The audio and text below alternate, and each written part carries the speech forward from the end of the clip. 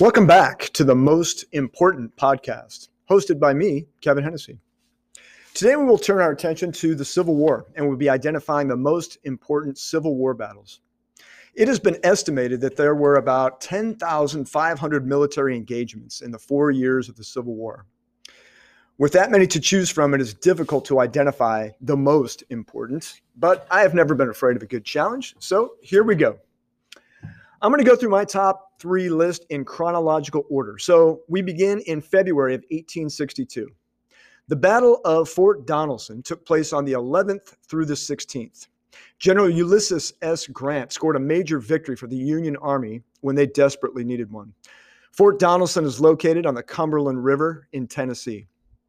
Grant knew that a direct attack on the fort would probably not succeed. So instead of doing the obvious, Grant surrounded the fort days before the attack to cut the fort off from supplies and reinforcements. By doing this, he ensured that once the fort was attacked, the Confederates would be trapped without food or supplies and forced to surrender. Confederate General John Floyd was the commander at Fort Donelson. Once the attack began, it was clear that General Floyd would need to evacuate the fort, which they were unable to do with the river on one side and the Union troops on all others. This battle was a big victory for the Union Army at a time when they couldn't seem to buy a victory. This also began the rise of Grant's military career. The genius of his tactics in this battle would be rewarded later. Grant would eventually take over as commander of the entire Union Army and led them to victory in 1865. Another important battle on my list is the Battle of Gettysburg, which took place on July 1st through the 3rd, 1863. By this point in the war, the Confederate Army had dominated the war. They were feeling extremely confident. So confident, in fact, that they decided to invade the North for the first time in the war at a little town in Gettysburg, Pennsylvania. There had been no major battles this far north in the war, and Commanding General Robert E. Lee felt the Confederates could make this the beginning of the end of the entire war. The goal was to win at Gettysburg, turn east, and capture Washington, D.C. to end the war. This battle was all about gaining control of the hills surrounding the town. Those hills would provide cover and ensure victory. On the first day of the battle, Lee and his army had the opportunity to take the hills because there weren't many Union soldiers at Gettysburg on July 1st. This mistake would prove costly for Lee. On July the 2nd, an unknown colonel named Joshua Lawrence Chamberlain would be able to take control of and keep those hills by using an unusual tactic of attacking down the hill and saving the day on a hill known as Little Round Top. On the final day, July the 3rd, the Confederates made one last-ditch effort to win the battle in what would later be known as Pickett's Charge. General George Pickett marched about 15,000 Confederate troops across an open field at a distance of almost a mile across Cemetery Ridge. When it was over, about 6,000 Confederates lay dead. The invasion of the North was a failure, and for the North, this battle became a turning point in the war. They lost most major battles before it and won most of them after it. The final battle that makes my top 3 list is Sherman's March to the Sea.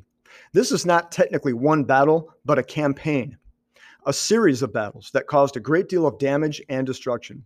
It took place from November 15th through December 21st, 1864. Union General William Tecumseh Sherman was given the task of destroying the city of Atlanta and then turning east and marching about 60,000 soldiers 285 miles to the city of Savannah, Georgia, with the order to destroy everything in his path, military or civilian. This tactic would later be called total war. Once the Union Army captured Atlanta, a major railroad and supply hub, they wanted to destroy the Confederate ability to supply its army. With that in mind, Sherman's troops destroyed roads, bridges, farms, plantations, and railroads. His troops would tear up iron railroad tracks, heat them with fire, and bend them around large pine trees so they could no longer be used. These were later known as Sherman's neckties. Sherman's goal to make civilians of the South suffer worked. 4 months after the surrender of Savannah, the war was over. One South Carolina resident, Mary Boykin Chestnut, said it best, "I have felt as if we were going to be wiped off the earth." That is exactly what Sherman hoped to accomplish with his march to the sea. Determining which of these battles gets the title the most important is a challenge. Sherman's March to the Sea essentially ends the war for the Confederacy. They were left with no supplies and no will to fight. The Battle of Fort Donelson was the beginning of the success of Ulysses S. Grant and the Union Army. Without Grant, the North may have lost the war. There were several commanders before him, but none were successful. So, without Grant, the North may have failed, and Grant never would have become the commander if it wasn't for his effort in this battle.